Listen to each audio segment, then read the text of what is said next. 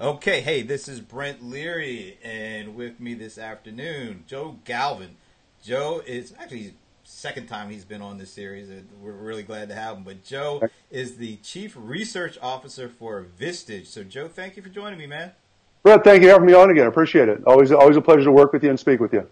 For folks who may not remember what Vistage is, why don't you tell them what you guys do? Yeah, Vistage, we provide executive coaching anchored by peer advisory boards. So we've got 23,000 members worldwide. Here in North America, 1,600, about 11,000 of which are CEOs who work directly with their Vistage chairman of the board, and interact with peers, people who have similar issues, similar challenges in dissimilar industries.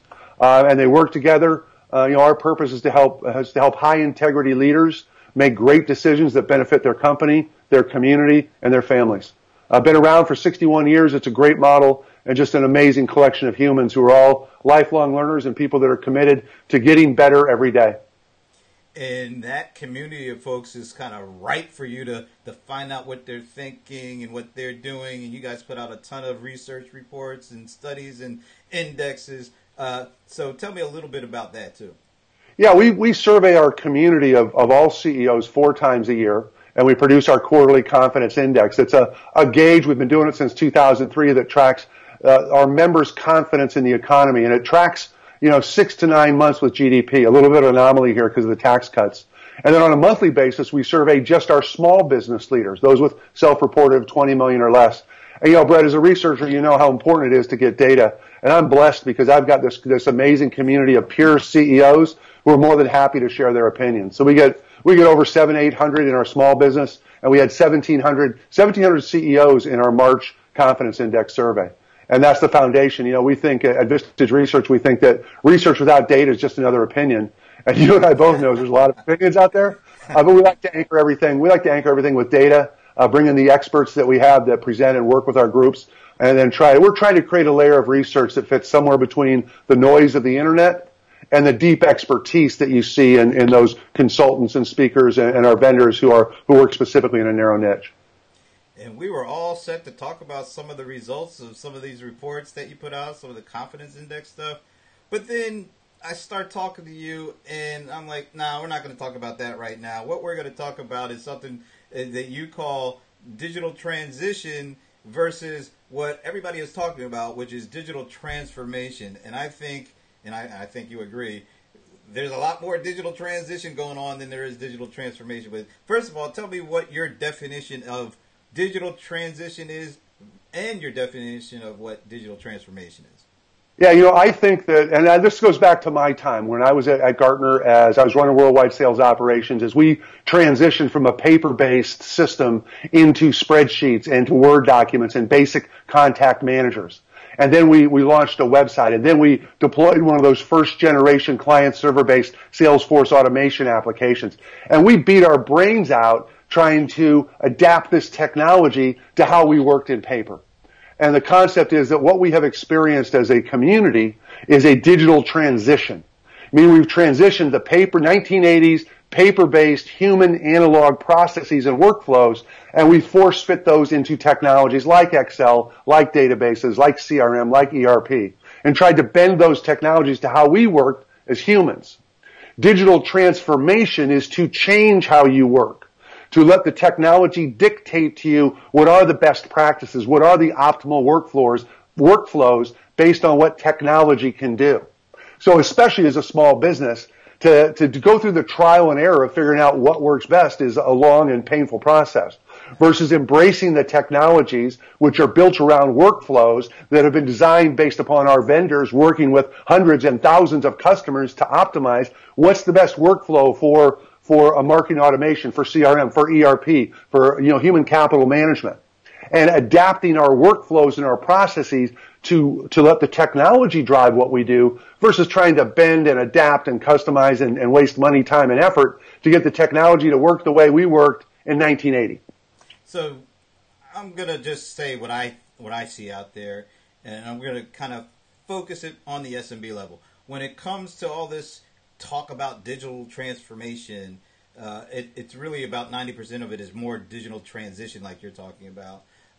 Folks who are looking to technology to help them be more efficient with the things that they already know that they have to do, versus this new technology and allowing the new technology to do what it does, which is go beyond just transitioning to actually transforming and creating business models and more innovative thought and design opportunities. Exactly. It's so hard to develop best practices, and especially in small businesses, your workflows are dominantly built around the people that work for you. So if you've got 20 employees and you lose employee number 5, your workflow breaks down because it was based upon what Steve or Becky could do, right? Then you hire someone new and, eventually you refarkle it, versus we've got a workflow that's been pioneered, it's been stress tested, and been proven to work based on this technology that we bought. Why don't we take what these people have done, leverage their best practice, and let's focus on our customers, let's focus on our operations, let's focus on growing our business, not trying to be process experts. And it seems like these newer companies, these maybe tech, digital native kind of companies, they already have that transformational thought process in mind. How difficult do you think it is for more meat and potatoes, Main Street small businesses that have been around for a while to actually think in transformation versus transition terms? Brett, it's really hard for somebody who's been, running a business for 25 years, and this is how they've done it, and this is how their father did it, to completely reinvent themselves. Often what we see is a generational change. Mm-hmm. So the grandson steps up, or an outside leader comes in and forces that change. Because we work the way we work, and the business is good and the business is fine, but you and I both know the rate of change is only accelerating. The capabilities of what AI and machine learning are going to bring, let alone how 5G is going to transform everything, it's only going to happen quicker, faster. And if you're not on the edge, you're just taking up space. And it's the fast path to obsolescence. It's also a way to gain a competitive advantage. Excuse me, if you can process and execute more efficiently, more accurately, more productively, and leverage what this data can tell you, now you can focus on your customers. Now you can focus on your products. You can focus on your markets. And most importantly, you can focus on your people.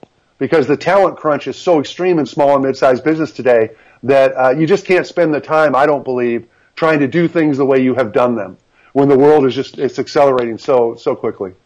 So is it basically the impetus for these more mature business folks that have been around for a while? What's going to make them make that move to transformation versus transition? Is it losing customers, or is it not being able to bring in the kind of talent they need to help drive the business forward? I think they're going to feel two things: the slow deceleration of their growth and the disintermediation of a competitor. So, excuse me. I'm sorry. So what we see is, it's hard to make the decision to go in and choose a new technology, right? It's harder still to go through the integration of that application into your infrastructure and the other systems you may or may not have. But the real challenge these leaders face is the behavioral change management that's required to get people to change how they work.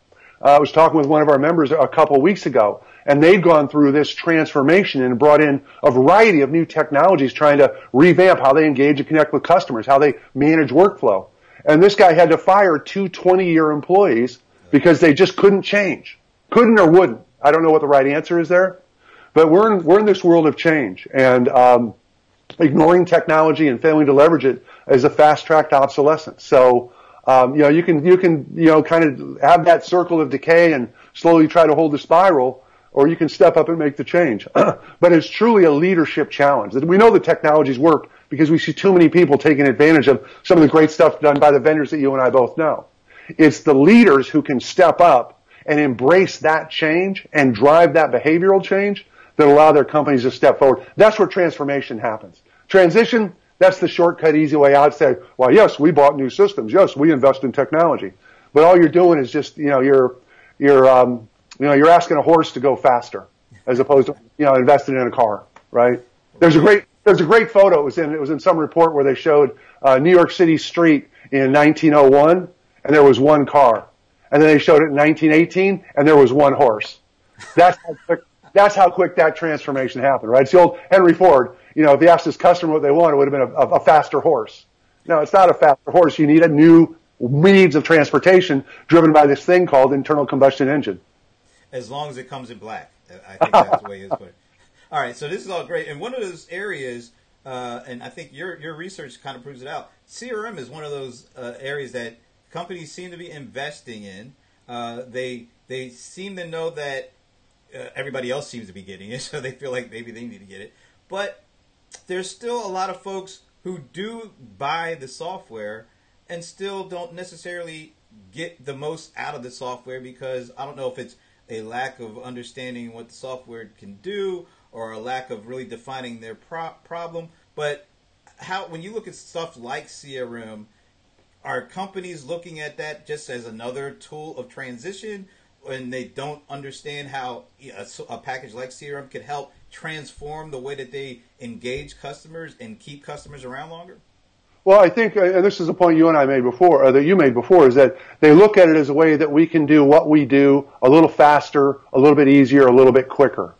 Realize, okay, so this can make us go from 1 mile an hour to 5 miles an hour. Not recognizing that if they fully embraced what this technology has built into it and how it revolutionizes how you connect with customers, how you share data, how you collaborate, how you leverage data, engage with customers to engage with prospects.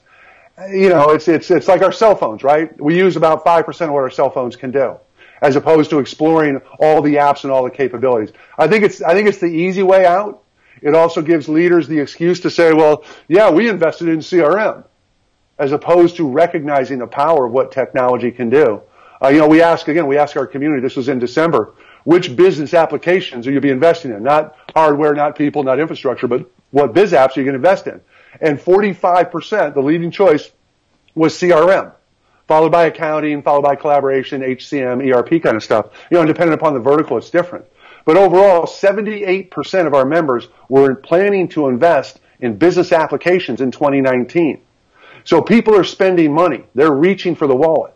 And as hard as that is to sign that big check, the work's just started. Right. The work's just started because it is a people challenge. It's getting those people that have maybe worked and are happy in spreadsheets or are happy using a basic contact manager to now embrace the full power that's built into the best practices that our vendors create for our users. So are these folks who are going through transitions instead of transformations, are they happy about what they're getting from the lens of transition, or are they thinking they're going to get transformation and they're only focused on transition and they become maybe frustrated? Well, I think that they are happy because they are seeing that productivity uplift. Remember when you went from writing letters to email, when you went from having manual ledgers to spreadsheets. It's like, once you kind of got the hang of it, once you learn the first 20%, it was like, wow, this is great.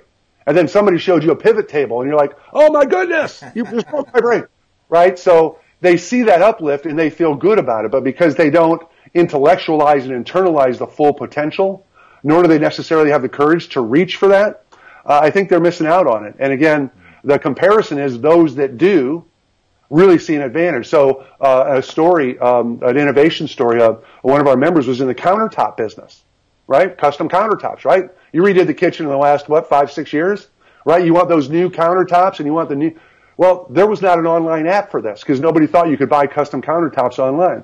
So this guy went out and he created an online app where you can design and develop your own countertops. His business exploded. Now everybody's copying him, of course, but he had that first to market mover advantage. And you would think that, again, because you and I are in technology a fair amount, well, why didn't that happen before? But that's an example of true transformation.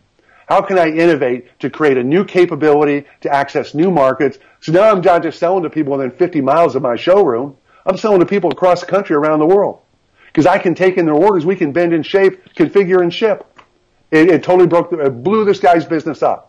That's an example of someone who saw an opportunity and skipped transition and went straight to transformation. Because you could have taken that application and talked to someone on the phone and do it yourself versus put it out there in an e-commerce play and let people go to it. We feature that story in our upcoming innovation report. I'll send that to you when we're done here.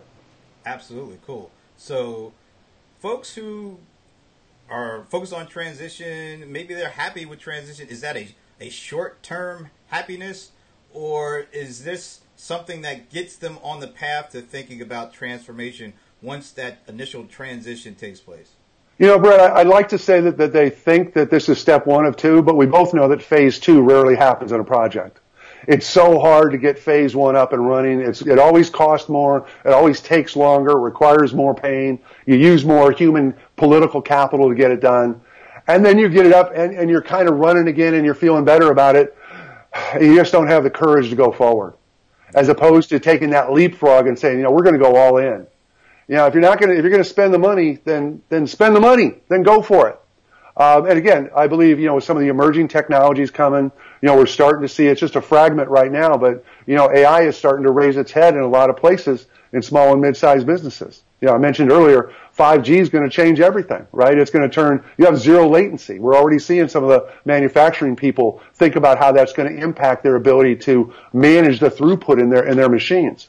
And again, things are only going to accelerate. So the degree to which you struggle to keep up, you'll never catch up. And then you're just in that death spiral. So is that the sales pitch? Do they upsell to folks who are saying, yeah, we need transition, we need a transition? How do you upsell those folks to transformation by the scare tactics of if you don't do it now, you're going to miss out? Or do you present a picture of opportunity? Which one do you think works best? Well, you know, it depends on who you're talking to, because for some people, they want to see the opportunity. You talk about this is how you achieve your goals, you get a market advantage, you'll be perceived as a leader, versus if you don't do it, you're going to lose customers, you're going to lose market share, you're going to lose value. You know, only you can decide, Brent. Only you can decide what's right for your business.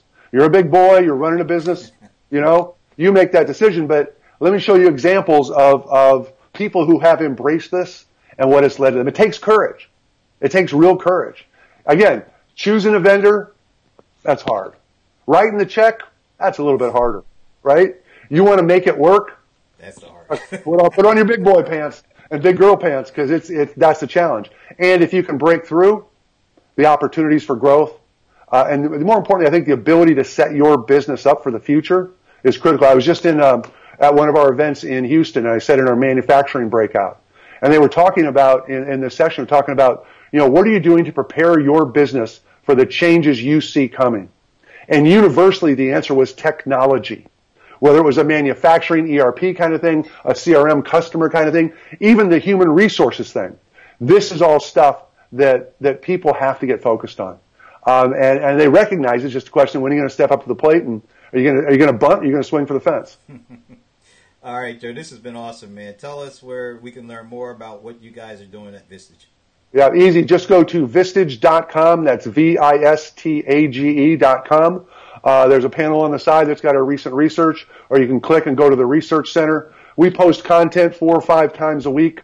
We pull it from the stuff that we do at Vistage Research, but also we've got this amazing community of over 700 expert speakers and a large community of sponsors who contribute thought leadership content all the time. And again, our mission is to help high-integrity, small and mid-sized business leaders make great decisions that benefit their businesses, their families, and their communities. That's our sole purpose. And for some people, that means going all in and being a Vistage member. For other folks, that just means tapping into the research that we do, and we're happy with that. Because we want to help everyone make those great decisions and take advantage of what a great world we live in. Because it's nothing but full of opportunity, if that's what you choose to see.